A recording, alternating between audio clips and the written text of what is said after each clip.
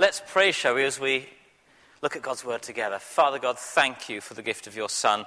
Thank you that you are a speaking God, that the word, Jesus, became flesh. And we pray this morning that though our minds may be sometimes dark, your light may pierce and shine and reveal that we might know you through Jesus whom you've sent. In his name we pray.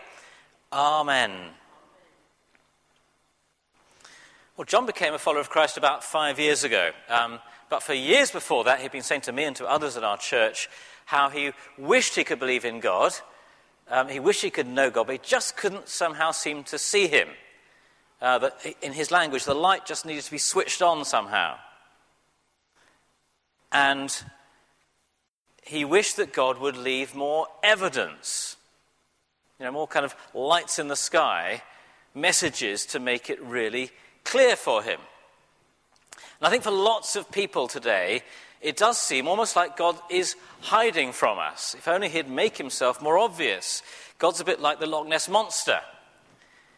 There's a kind of theory that he's there somewhere, and people say they saw a flash of his tail, or you see the kind of murky pictures people take with this sort of dark shadow in the water. But no one's quite sure, and yet it doesn't stop people spending whole lives even committed to the cause of proving that the Loch Ness Monster is really there. And a lot of us, God is like that.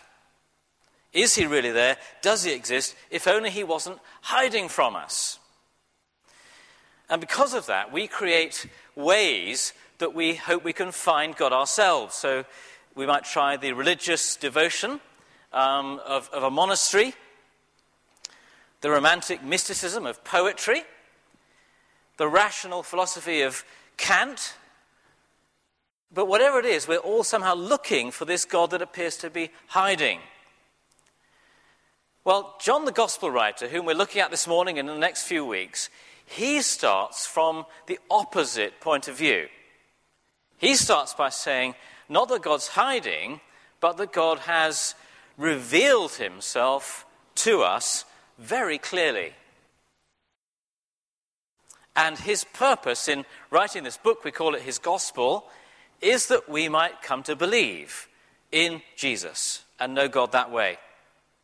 So many people think that the key verse, the summary verse for the gospel, if you're taking notes, it's chapter 20, verse 31.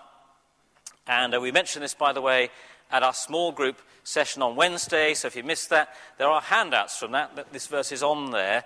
John 20, verse 31. These are written that you may believe. These things are written, he says, are written so that you may believe that Jesus is the Christ, the Son of God, and by believing may have life in his name. So John is saying, I've put this gospel together, this book, so that you might believe that Jesus came from God, and through him may have God's life yourself. And by the way, if you are a small group leader, we mentioned a recommended book to go with these studies. That's it there, Josh Moody, John 1 to 12 for you. If you ordered it on Wednesday, they're there at the back for you on the book table, and you can also buy a copy if you missed that or just want to have a look at it. So John the writer is an eyewitness. He was a disciple, a follower of Jesus. And he says in our passage now, if you've got that open, it would really help, John chapter 1. In verse 14, we have seen his glory. And that's a very emphatic we there. He means we, the eyewitnesses, they came to be called the apostles, the disciples, we have seen his glory. He's talking about Jesus, the man he knew and followed and heard and sat and ate with. We've seen God's glory in him. And he's writing this to persuade us to believe what he's come to believe about Jesus. That's why one edition of the Bible entitled this book not just the Gospel of John, but the Gospel of John the Preacher. The Preacher. Because it comes across almost like a sermon, this book. It's very persuasive. He really wants us to see who Jesus is and believe. And that's our series title, See and Believe. He crafts the stories in the book very carefully, selecting what he's put in, choosing the order, all the time to persuade us, like a barrister in court, putting a case together. And he starts with his book with a prologue, that's today's passage, and he ends it with a conclusion. So they're like bookends, with the content about Jesus in between. And we're going to see just the first 4 chapters this term. So, looking at this passage then, it's all about this word. It's a title, The Word. And the word is mentioned in verse 1 and again in verse 14. But it's actually the main subject of the whole book of John. The Word. We're going to look at this word in 3 ways this morning that John presents who the Word is, or what the Word is, and why we should listen to it. So what's this word? Well, the first thing is this. The word can be seen. The word can be seen by anyone. Verses 1 to 10. Let's go at the beginning. Verse 1. In the beginning was the Word, and the Word was with God, and the Word was God. Now, just step back. Isn't it a bit surprising here that John writes this gospel about Jesus, but unlike the other gospel writers, Matthew, Mark, and Luke, he doesn't mention Jesus by name at all until almost the end of this passage. He starts with this really abstract title, the Word. Have you thought, why would he do that? Why not just say, this is about Jesus? Well, I think it's because of this. It's a very clever way of getting our attention if we're not yet sure or have never heard of Jesus. And it's like a hook to intrigue us and get us listening. And it's also a very clear trigger word. It refers to lots of things for the people that read it with a bit of background. So for Jewish readers then and now, I guess for churchgoers today, we think when we hear about God speaking, the Word of God, we think of the Bible, and we think especially of Genesis chapter 1. If you know Genesis 1, it starts how? In the beginning. That's right. And then it says that the earth was formless and void. Then it says, and God said, God spoke, let there be light, and there was light. So there's this thing of, in the beginning there's God, there's nothing else before time, there's just God. And in the beginning was the Word. And then the Word is how God created. He spoke and it came to being. He spoke and planets were made. So it's a shorthand way of saying, everything I'm going to tell you about this person can be referred straight back to the God of the Old Testament. It's him. And now you can see him. That's the Word. But also for Greek readers in those days, for non-Jewish readers then and now, they thought of the Word as a way of describing the unknown mind that's behind the universe, the sort of ordering principle of everything. They call it the logos. That's word in Greek. And those Greek readers would be really intrigued to find that John, this Jewish gospel writer, starts his book about Jesus by using an idea that they've heard before in Greek philosophy. As if John is trying to hook his readers and say, look, you should listen to this. This is about you and about eternity. So we've seen, haven't we, that the Word is how God creates. Verse 3, he's explicit with that. Through him, all things were made. In the beginning, there was God and he was creating. He's not just the one through whom everything's made. He's actually the origin of life itself. So verse 4, in him was life. And again, before time and creation, before God made us all, what was there? Well, there was just God. There was just life, God's life. And John is saying that in him, in this word, God's life took its origin, its source. And through that life, all other life has appeared. And then he says, far from hiding, the end of verse 4, the word is actually revealing. That's the word, is radiating light to all of us. To the whole universe, in fact, is probably the sense. That life was the light of all mankind. Almost certainly here, John is saying that the Word of God is speaking to mankind in everything, in all of creation, through the life given to planets, to plants, to animals. We're meant to recognize God through looking at the universe around us, the light that comes from God's life. But maybe particularly, he's also referring here to how God has revealed himself, his light, to our minds through what we call the Old Testament, the scriptures before Jesus. So God was radiating light through Moses, through Isaiah, through Miriam, and so on. And yet, verse 5, and here's the kind of, the negative comes in, the light shone in the darkness, but the darkness has not understood it or overcome it. It's an ambiguous word there. So the light is shining. God is doing his best, as it were, to help us to see that he's there and what he's like. But the world, it's the cosmos, not just us, but the whole world, has not comprehended what God is trying to say. The world is a place of darkness. That's one of the themes of this gospel. John doesn't just mean us, but the whole cosmos. He doesn't mean by saying that we're dark, that some of us are brighter than others, that some people get it and others don't. He means all of us, every person, everything in the universe is somehow hostile to God's light. This was the sin we talked about earlier. We don't want to hear it. We don't want to see it. We blind ourselves just in case God speaks to us. We prefer darkness. And so in verse 10, John says the light was in the world, and yet the world didn't recognize it, didn't recognize him.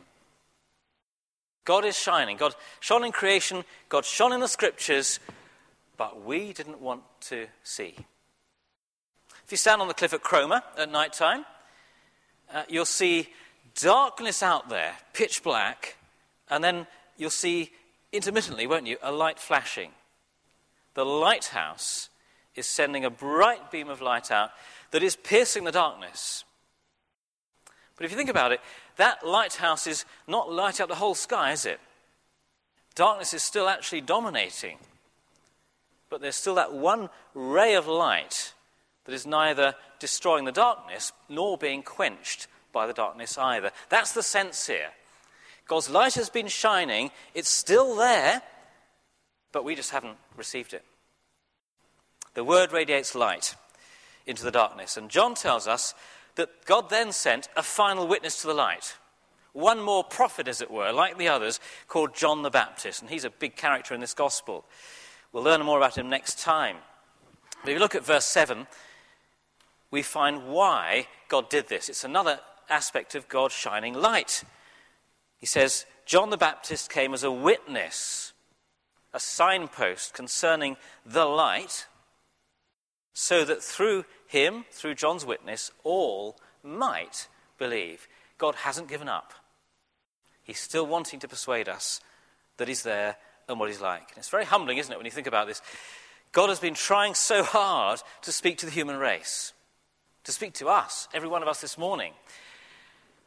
And yet, despite all of that, we've been blind. I remember this before I became a Christian. How blind I'd been, how I'd shut God's message out, not even knowing I was doing it most of the time. And you see, it humbles us. We can't think our way to God. We can't live our way to God. We need him to shine his light into us instead. And that's where the really good news comes in, with our second main point this morning.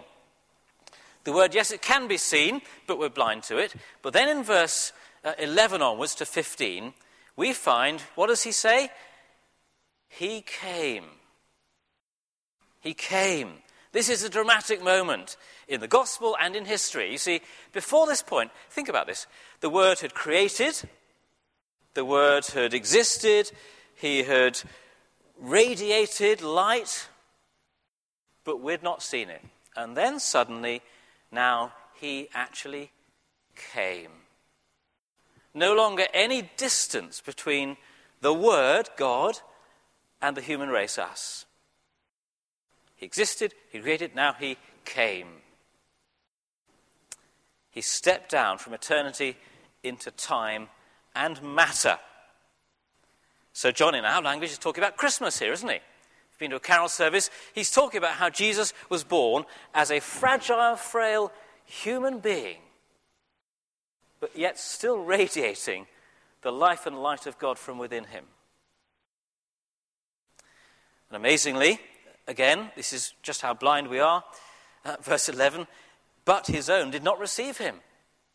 He came to his own, that's probably reference to his own people, the Jewish people, but as you know, many of them didn't believe in him. Even when God comes among us, even then we're not yet ready to receive him. And yet God persists. Verse 12 reminds us that the light of Jesus wasn't stopped or quenched by our unbelief. To all who received him, who believed in his name, he gave the right to become children of God. See the amazing paradox there? The Jesus that John had met, had walked with and listened to, this human being, he says, is absolutely, totally identified with the divine word there before creation. Isn't it amazing that this person, John, came to believe that one man, Jesus, could combine both full humanity and full divinity in himself. The Word became flesh, verse 14, and made his dwelling among us. We have seen his glory, the glory of the one and only Son who came from the Father, full of grace and truth. Now, flesh in the Bible, that's our skin and bones, what we are, what we're made of. It's usually, in the Bible, tainted by human weakness, by human sin. That's something we all have in common. And yet here for the first time is human flesh, a man, but completely responsive now to God's Spirit, a perfect life. He says God made his dwelling among us. That's a reference to the Old Testament where God dwelt, camped literally among his people in the desert. Jesus is now how God is dwelling among us. God's glory, that's God's radiated beauty in the Bible, is now shining through Jesus. God's character, the two words describing God in the Old Testament as love and faithfulness, echoed deliberately by John here when he says he came from the Father full of grace and truth. Love and faithfulness, grace and truth. John is using every word of this verse, isn't he? To make sure we don't miss this, to demonstrate that Jesus is both divine word and human being. He's not part God, part man. He's fully God, fully man, as we remind ourselves, as we did this morning, in the words of what we call the Creed. And even John testifies to that, verse 15. He who comes after me, says John the Baptist, was before me. Slightly obscure way of saying. What he's saying is this: Jesus, the man that I'm going to tell you about, the man I'm pointing you to, the man you should listen to, Jesus is younger than me physically, humanly. I'm a little bit older than him. He came after me. But then he says, he was before me. And it's the word was, that it's a kind of always was word. He was before me, meaning he may be physically younger than me, but actually spiritually, eternally, well, he was born before the rest of us. He's God himself. He's eternal. God and man together. God revealing himself. God can not just be seen, but if we'd been there, we could have done this. He can be touched. The word can be touched. Famously, when the Soviet cosmonaut Yuri Gagarin, the first man in space, went up and he went round, he did an orbit of the Earth, and he came back and he landed, he famously said as he came out of his capsule, well, I've been up into the heavens now, I had a good look round, and I didn't see God anywhere. As a little kind of atheist dig, wasn't it, at us who believe in God, that God is up there hiding somewhere, and now he's shown that he's not there at all. But of course, God is not up there somewhere hiding at all, is he? He's been down here showing himself. If we'd been there, we could have seen him and touched him. And Jesus came that you and I could be connected to God again. And the only way to do it is by becoming one of us, so that it's obvious in a comprehensible form what God is like, that he's grace and truth, all wrapped up in one. So if you're here this morning and you're still skeptical about whether God is there, not sure about all this stuff, there's no better way to explore this than to just get a copy of one of the Gospels. John's Gospel will be great. We have some on the book table, the bookstall at the back there, and just read it for yourself. Come back in a couple of weeks' time and talk to me or talk to someone about what you make of it. And again, if we're here and we think, yes, this is the Jesus that I love, that helped me to know God, this is how I know God myself. It's through Jesus, God's Son, the Word made flesh. What better way for you and me to be praying for someone this week that we work with or in our family, for an opportunity maybe to have a conversation with them about whether God is there. And if you have a gospel in your pocket at all times, you can then say, look, this is how I got to know him. It's through the original documents about this historical figure, Jesus, that's changed millions of lives. Why don't you have a look and read it? So he can be seen, he can be touched, and then just briefly to finish, the obvious thing, the word can also be received. 16 to 18, these eyewitnesses of Jesus had the ability to touch him, to see him physically, but we can still receive him, see him spiritually today. So 16, out of his fullness, God's fullness in Jesus, we have all received grace in place of grace already given. For the law was given through Moses, grace and truth came through Jesus Christ. No one's ever seen God, but God, the one and only Son, who's himself God in the closest relationship with him. Some translations it's who's at the Father's side or in the Father's bosom, in the Father's heart, has made him known. So we couldn't know God the Father, but now Jesus has made him known. He's revealed him. He's explained him. You see there what John is saying? He's saying, knowing God is not something that I think my way to or live a moral life to achieve. If I live a good life, I'll one day come to know what God is like. It's simply something we receive as a gift.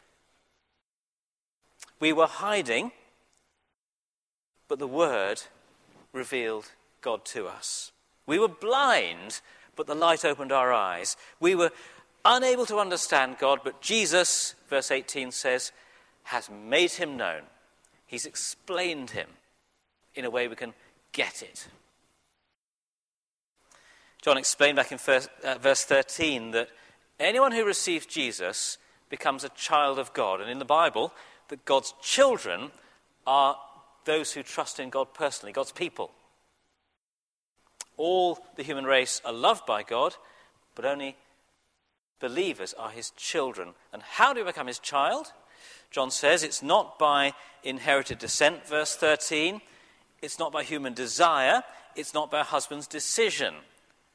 You're just born of God. He gives it to you as you trust Jesus. So perhaps I can just speak for a moment as I finish in a second. To those of us who are cursed, can I say this? Cursed with inherited privilege. Or maybe with just having a strong will, a strong mind. Or with above average intelligence. That's probably everyone here. Now you see, those things can be a blessing, but when we turn to them and rely upon them instead of trusting in Jesus for life, for happiness, for eternity, for God, they become a curse, don't they? They stop us receiving faith, Jesus, open-handed. And we turn instead to dissent, desire, decision, instead of grace. Our only part, please hear this morning, our only part in coming to know God through Jesus is receiving him. To those who received him, who believed in his name, he gave the right. It's what God has done, not what I do. It's what God gives, it's what I receive. So again, please just ask the person you came with this morning, or ask someone over coffee afterwards, great conversation to have, how does someone actually receive that? How do I do that? Because I'm not sure I've ever done it, if that's you. God is not hiding like the Loch Ness Monster. He has made himself obvious. We see him fully in Jesus, not just a flash of his tail. And as God witnesses to his word, he's done it for centuries, from the beginning of time. He did it through Moses and through Miriam.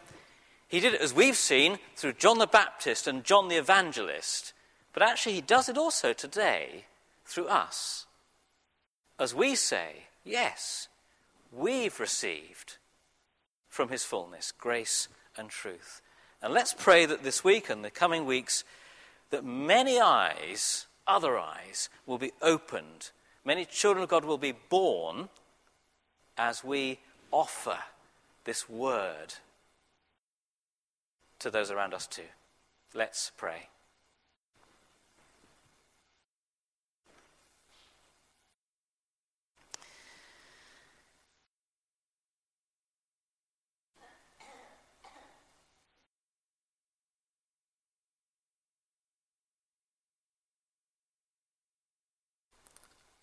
Lord Jesus, we confess to you again that we are by nature unable to see you. That we've shut out the light that you've been shining into the world for so long. But we thank you that you have come into the world as one of us to show us in your life, and especially in your death for our sins, the grace and truth of God himself. Thank you for loving us. Thank you for giving yourself for us. Thank you for giving us new life freely. Help us to receive you, to become your children, born again into new life forever. And help us to be witnesses, messengers, those that pass on the good news that John's given us this morning. In his name, Jesus' name, we pray. Amen.